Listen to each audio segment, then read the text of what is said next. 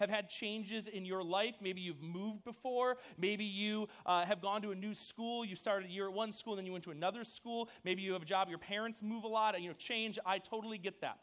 For me, I deal with change. I actually like change. This week, we changed offices at work, which may not seem like a big deal to you, but it's a big deal to me. I got a nice big office with a big window, and I just don't even have enough stuff to put in my office. I got to go buy more stuff. I like change. But for people who like change, and if you're one of those people, you like change, you have to be sensitive to the people who do not like change as much as you do. For some people, change freaks them out. Like, change usually freaks people out for one of two reasons. Either they were not prepared for the change, so something happened, they were not prepared, or they went into the change thinking, I'm prepared, I'm ready to go, and they realize that they are not as ready as they thought they were. You think about change, and this is true for everybody, and it's true for me. Sometimes I think about and I imagine, there's things in my life that need change for sure. But are there things in my relationship with Jesus that need change? I think of how I deal with all the change that I'm faced with, and I think, does the same apply to my relationship with Jesus? Are there things in my relationship with Jesus that needs to change? And here's the thing that I think is true, and you're going to agree with this, okay? When it comes to real change, it's easy to spot because it's obvious. When real change takes place, it's obvious. Now, maybe it's spiritual change. It's a change in your life and what you believe and where you get your information and how you apply it to your life, and a big change can happen. There's also easier changes, but all changes are obvious to spot when they take place. Here's an example of one, okay? This is a very easy change to spot, all right? You could add a little McDonald's. This is funny. Thank you for the pity laugh. Here's another example. Okay, this is more easy. You could try this at home if you have a cat, all right? If your mom leaves for work and comes home and Fluffy looks like Dr. Evil's cat, then everyone's gonna know there's a change. It's obvious. All right, here's the last one, Mr. Bigglesworth. Here's the last one. This is an obvious change. You see this here. Who is that guy circa 2007? Who is that handsome man with all the hair? And then why is Justin next to him? The truth is that is actually me. Change is obvious. Change is obvious. No, I look great, okay? I look really. Change is obvious. Let me ask you this question, okay? This is a simple question. What's the biggest change that you've made in your life? Biggest change you've made. And everyone has a different answer, but it's easy to think of your answer, okay? For some people, moving, that's their big change. For some people, the family situation, parents getting divorced, that's a big change. For some people, they've lost a sibling this year, or they lost a grandparent or a parent this year. That is a massive change. And, the truth is that wherever you fall kind of on that change spectrum, big change happens. And it's inevitable. It's part of life. Jesus knew this to be true. Jesus knew that it was true that change was going to happen, and he knew this big change was going to happen. When Jesus collected the 12 disciples, which a disciple, if you don't know, is just someone who is following and learning from someone else. There's the teacher, and then there's the person who's the disciple. There's the Jedi, and there's the Padawan learner. There's the teacher, Jesus, and there's his 12 disciples. So in his 12 disciples, he gathered these guys and taught them because Jesus knew a big change was going to happen. He was preparing them for something big. Jesus knew that he was eventually going to go, and he was going to die at the cross, and he was going to leave this world and leave it in the hands of the disciples. See, Jesus spent 3 years training them so they could take what they've learned to go and start the church. That was Jesus' hope for them from the very beginning, that they would take the gospel and they would spread the gospel everywhere. But when you think about this, spending 3 years with Jesus, learning from Jesus, being trained by Jesus, watching him do miracles, making mistakes, and having Jesus be the one to point out your mistakes. Doing that for 3 years and then being expected to go and do the stuff of the ministry, to go teach the Bible, which they didn't even have back then, to go lead in songs that weren't even written, right? That's to tell people to go to a place that didn't exist. They were the ones who were starting this from scratch. They were the ones taking it and going to towns and villages and saying, hey, let me tell you about this guy, Jesus. Let me tell you the story. And he can save you. And he has saved you. And he's died and he's risen again. And let me tell you. And for them to hear that they have to then go do that and experience it themselves was a huge change.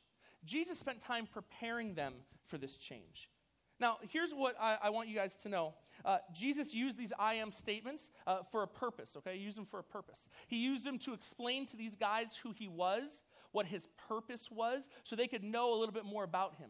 We're going to be in John 14. Have you ever Bibles? Open them up. This is a perfect note-taker's lesson. If you like taking notes, you will need more than one sheet. If you have never taken notes before, listen, if you've never taken notes before, I totally understand. You should take notes this lesson. It is worth it. It is valuable. Trust me on this. So grab a Bible and a pen, open it up to John 14, which is Matthew, Mark, Luke, John, the fourth book of the New Testament. This is what it says.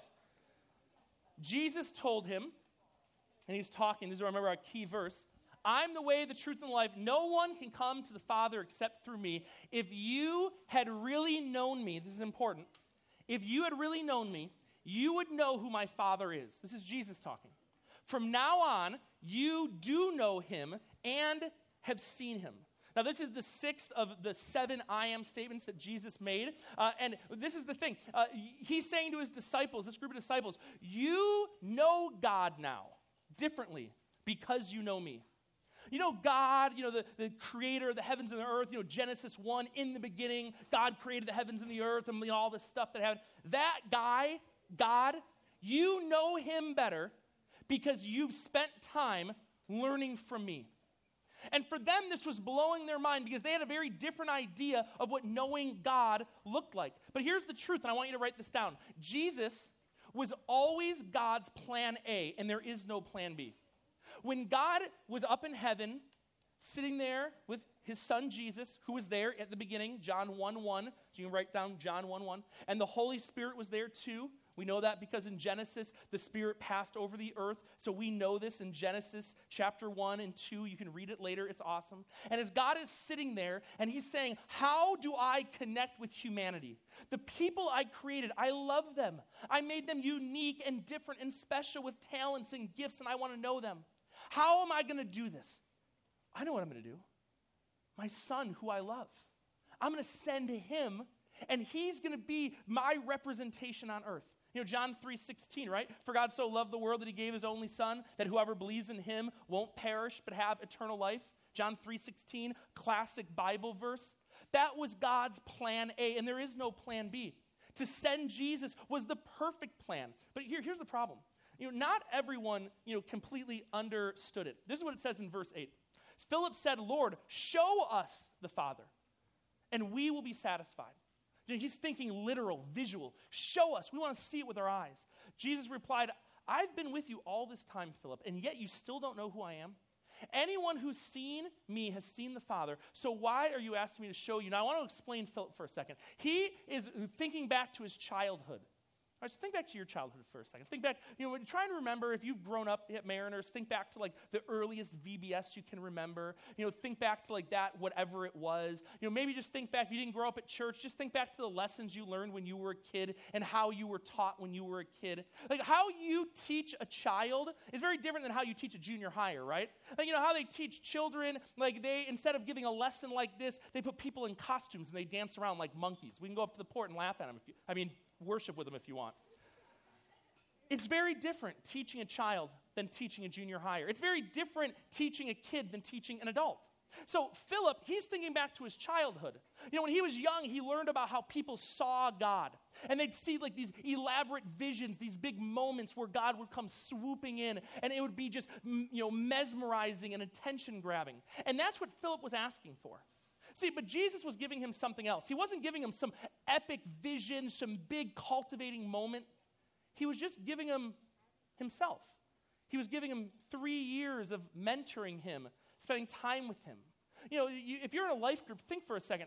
What would your life look like if you spent every day for 3 years with your awesome life group leader, and you walked around with them, and you learned from them, and learned life from them? Jesus, and this is so good, Jesus is using this for an example, and it's an example to all of us, I think. I talk to junior hires all the time, and I don't know if you're in that category, but I know I was when I was in junior high, so maybe it's not you, maybe it's just me. When I was in junior high, I used to not understand the Bible and God. I just didn't understand it. I'd hear the verses, and I'd sing the songs, and I'd read a little bit, and I'd still walk away from a devotion or a prayer time and say, I just don't get it still. I still don't understand. This guy was in heaven, and he came down to earth to live around us. I don't get it. This is what's so good. There's this guy, Philip, okay? He didn't get it either. And this guy made it into the Bible. Like, this guy's in the Bible forever. We're reading about him right now, and he was with Jesus, okay? You guys are with me, all right? That you're like, so your chances are like, kind of tiny, all right? This guy was with Jesus himself. His chances are massive to understand this, and even he didn't understand that. Why? Because sometimes things are just hard to get. Sometimes things just need to be explained a couple times before you get it. Because Jesus was coming to change the way we viewed how we connect with God. This is the thing, and I don't know if this is you or not, okay? But have you ever snuck in, this is just a question, have you ever snuck in, somebody up here on the screen, you're going to see it in a second. Have you ever snuck in somewhere you were not supposed to be? Okay, yeah, totally, right? Maybe at camp, maybe a house, like where I used to live. They demoed this big building, and they were building a Home Depot, and me and my buddy snuck in there during the building process of it, and we were playing roller hockey in there. It was awesome. When I was 13, I went to this youth conference. It was kind of like a camp type thing in Cincinnati, Ohio. And I went with my church, and it was probably about 150 of us, and most of the guys from my life group went. And one of the guys in my life group, Jeff, we were partners in crime. This guy was one of my best friends. And a couple of the bands that were there were bands that we really, really liked. So we decided, obviously being very savvy, 12-year-olds, that we were going to figure out how to sneak backstage to meet these bands. Of course, that's what we're going to do. So we kind of find the door where they're kind of going in and out, where the backstage area is. And we devised this plan to wait until they're kind of rolling something in that we can kind of hide behind, and we'd kind of sneak in. So we're waiting, and then they're kind of rolling this big thing of speakers, and we're like, all right, here's our moment, here's our chance. Now, the trick of sneaking in anywhere, is you just have to act like you belong there. If you walk in somewhere you're sneaking into, and you're looking over your shoulder the whole time, someone's going to be something weird's going on, and we need to tackle that guy, all right? So don't do that. You just walk in there totally normal, totally casual, you belong there, and your chances are diminished that they're going to, stop you. So we get in, we're successful, and we saw this little podium with some name tags on it, and so we just grab one without looking, we put it on, and we're like, all right, we really look like we belong here now. So we're walking around taking photos of the band and saying hello to people. And the security guy taps us on the shoulder and says, hey, are you guys supposed to be here? And I look at him like, yeah, absolutely, I'm supposed to be. I got a name tag on. Obviously, I'm supposed to be here. Who are you supposed to be here? And he grabs my name tag and looks at it, and he's like, so your name's Karen then? And I said, oh, boy. And I just knew I was caught, because obviously I'm not a woman. So I knew I was caught. My buddy Jeff was caught, and the security guy is escorting us out. But as we're leaving, I see my youth pastor who's there speaking at this conference, this deal we were at, and I yell to him, Tony, it's us, it's us. And Tony, with the all-access pass, because he's actually on stage doing stuff, looks over the security guy and says, oh, no, they're fine. Those guys, they're with me. Those guys, there with me. I could stay and take part in all the great stuff of backstage because Tony said, those guys over there, they're with me. They can be part of what I have going on here. Now I want to take a look at this verse here, verse 10. This is what it says. Don't you believe that I am in the Father and the Father is in me? The words I speak are not my own, but my Father who lives and does his work through me. Just believe that I am in the Father and the Father is in me, or at least believe that because of the work you have seen me do, the work, the miracles, the things you've seen him do. I tell you the truth, anyone, that includes you, that includes me, that includes the guys doing traffic outside, it includes the people at Starbucks. Anyone who believes in me will do the same works I have done, and even greater works, because I am going to be with the Father. This is what he's saying. Before you write anything down, this is what he's saying. He's saying, you, anyone who believes, if you believe, you will have access to the things that I have. If you believe, you will be able to do the things I do. If you believe, you will be able to draw off the power that I have. If you believe the things that I have that are amazing and awesome, you're going to have access to those things. Security's not going to kick you out. You're going to be able to use the things I have if you believe. Now, why is that? Well, this is why it is. I want you to write it down. It boils down to this. His words and his works. Jesus' words is what he used to say what he's capable of, the power his Father God has given him to do miracles and all these incredible things which speak to his works, the things he's doing. You know, those miracles in the Bible, it's like walking on water, turning water into wine, healing people, raising people from the dead, like all those things. Jesus, who was doing God's will, and God gave him the power to do it. Jesus is saying, if you believe in me, Jesus, I will give you the power that my Father has given me. So you think of, God the Father, he's there and he's giving power to Jesus, and Jesus is doing all these miraculous, amazing things. And Jesus is saying, if you believe in me, I'm going to take what my Father's given me, what God's given me, and I'm going to give it to you. And this is what he's saying as disciples. He's saying, disciples, a change is coming, and you're going to be in charge. And I'm going to take the things my Father God has given to me, and I'm going to give them to you. And why is that? Well, because when he leaves, Jesus knows that the responsibility of spreading the truth of God and Jesus and hope rests in the hands of the disciples. That they needed, in the context they were in, and this is important, in the context they were in, as young and middle-aged guys who were about to go off to these cities and tell these towns about this guy Jesus, they needed a type of a power and ability that only comes from God to heal people and do miracles, and it's all in the book of Acts. And Jesus knew that those guys needed this in order for them to be able to spread this out. And here's the thing, the fact that we're all meeting today in this room proves that plan worked. Like, it proved that those 12 guys did go out and spread the message of Jesus, and that it went everywhere, including Irvine and in the towns around here, and you're here now learning about this story. Now, here's the thing, in the context of these disciples who were starting the church, the same thing applies to us. This is what I want you to write down. When you believe in Jesus, where is it? When you believe in Jesus, his words and his works, you have access to that same power.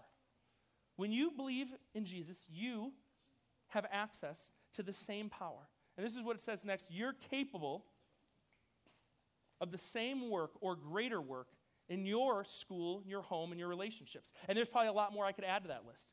And why do I put those things on your list? Because your context, the world you're living in, is different from the world the disciples were living in. They were starting the church from scratch. You guys have like this. You have church. You have a place to invite people to. You have a Bible you can hand people. They didn't have that back then.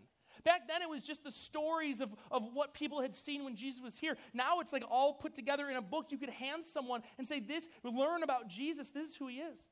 So that power that Jesus has and that he hands off to you when you believe, it doesn't do the same things that it did for the disciples, because that's not needed. The things it does for you, it gives you the power and the strength to do things you probably think that you're not capable of doing.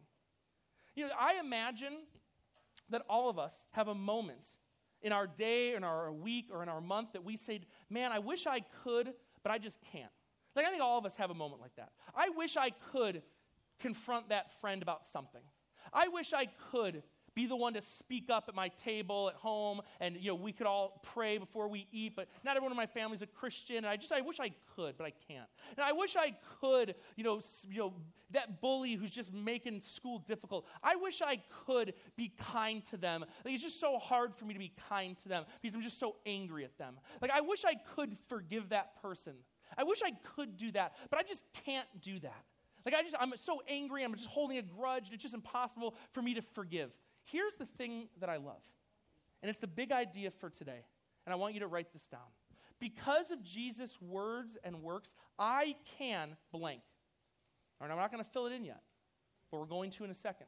Because of Jesus' works and words, I can blank. Now, here's the thing. A lot of different situations come up. I named a couple that you feel like, I just can't do it. I just can't do it. I can't face tomorrow. I can't go back to school tomorrow. I can't deal with this. That person's going to be waiting for me. I just can't deal it. I can't deal with my parents arguing anymore. I just can't deal with it. I want to speak up and say, Mom, Dad, like, come on. But, I'm just a kid. They're not going to listen to me. Like, I wish I could speak truth to that friend. But, they're not going to listen to me. Like, I wish I could, figure out, and you have the boldness to take my next step in my relationship with Jesus. But I'm just too afraid to. I just can't do it. Here's what I want you to read. It's Hebrews 13, verse 8. Jesus is the same yesterday, today, and forever. Jesus is the same yesterday, today, and forever. You know why this verse is so good? You know why this verse is so good? Because there's a lot of freedom in this verse. Tons of freedom in this verse. See, because for us, life is always changing. some days are really, really good, right? You got good grades, good test scores coming back, things are good. And then the next day, you got the other test scores, the other grades, and it's not so good. And then today, things are going good. You got a Disney pass, things are going great. And the next day, someone lost their job and things are really tough at home. And, today, things are going really, really good. You and your friends are having a blast, things are great. And then the next day, something happened and your friends turned on you and you don't know why. Things for us change like this all the time. And our mood sometimes changes like this all the time. There's safety in the fact that Jesus never changes, that he is the same. And here's the thing, you guys know this because we talked about it. Change is obvious. When we believe in Jesus' power and his works, that we can do things that we think we can't do, change is obvious. Let me tell you the story. When I was 9 years old, I started going to church for the very first time. Never been to church before. I grew up Jewish. Not a lot of people know that, but it's true. Never been to church before. So when I started going to church, you have to remember, I'm young. I'm 9 years old. I'm a troublemaker. I'm stealing stuff. My dad's not around, so there's no male authority in my life teaching me how to grow up to be a man. I'm getting into fights all the time. Some I win, some I lose. I'm cheating. I'm stealing things. Teachers don't like having me in their classroom. All these things are happening. And then I go to church. Now, when I'm at school, I just got that sixth sense that teachers talk about me behind their back, that they don't like me having in their classroom. That's how I felt. Well, I went to church for the very first time. I heard about Jesus for the very first time. I heard about what Jesus is capable of for the very first time, and it changed my life. I said, I believe that day, my very first day going to church, I said, I believe. And then I went back to school. And over the course of the next couple of weeks and months, I started thinking differently. I started acting differently. I started reading these things about Jesus and his words and the things he did, and I started learning lessons from that, and very simple, just applying them to my life. Man, this guy Jesus, look at how he treated people.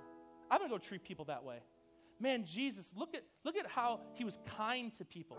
I'm going to go find chances to be kind. Man, look at Jesus. He was honest. He didn't hurt people's feelings on purpose. I'm going to go do that.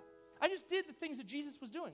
And then my teacher came to me about a month afterwards and pulled me aside and said, Justin, I don't know what it is, but I'm just noticing something different about you. What's changed?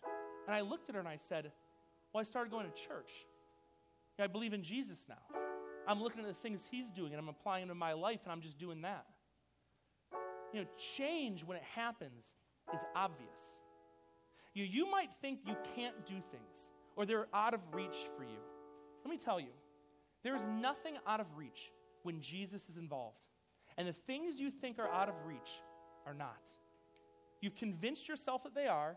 You convince yourself you're too young, or you don't have a leadership voice, or no one's going to listen, or you've made mistakes, so what gives you the right? Let me tell you, when Jesus is involved, anything is possible. Here's the big idea. Because of Jesus' works and words, I can. Now, I don't know what that blank is for you. Maybe it's restoring, fixing a friendship that was broken. Maybe it's a hard conversation with mom or dad or, a friend. Maybe it's confessing something that you've been bottled up inside, something you've been hiding from people, hoping they wouldn't know, and it's time to confess it and put it out there. I don't know what your thing is, but you know what your thing is. I'm going to give you guys a couple minutes. The band's going to play. I'm going to give you a couple minutes, and this is simple. Just write down what your thing is, and then you just take it home with you. This is so simple. You write it down, you take it home, you put it on your mirror, and just look at it. Just look at it for 7 days. Just give me 7 days. You give me 7 days, I believe that Jesus is going to do something incredible. Give me 7 days, and let Jesus do what only he can do. Because of Jesus' words and works, I can what? I love you guys. Write something down. Next week we kick off a new series, and I'm going to be here kicking that off with you. Take a couple minutes. Enjoy the band. They're amazing. They love you too. And then we're going to go out to baptism. I'm going to go get changed to get ready. I'll see you guys out there.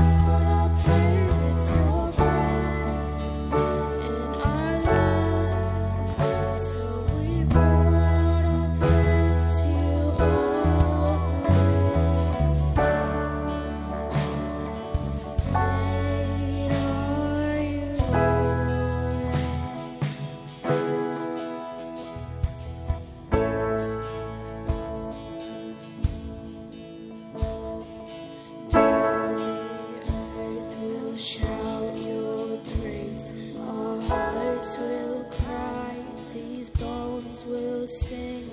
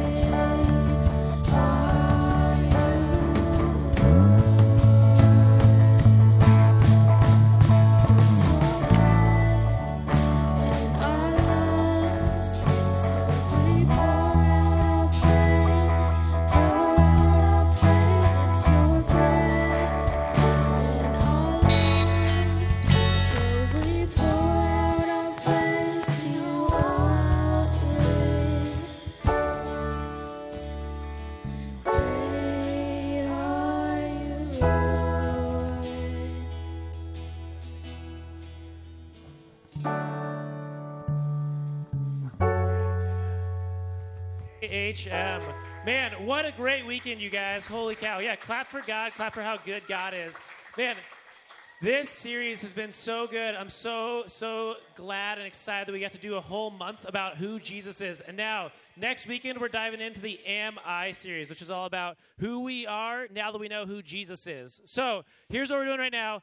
We are all dismissed, but we're going to go out those open doors over there behind. We're going to go out those open doors where David is. We're going to walk to the baptismal, and we're going to watch our friends in JHM go get baptized. So everybody, you're going out the door right now. We're going out that door only.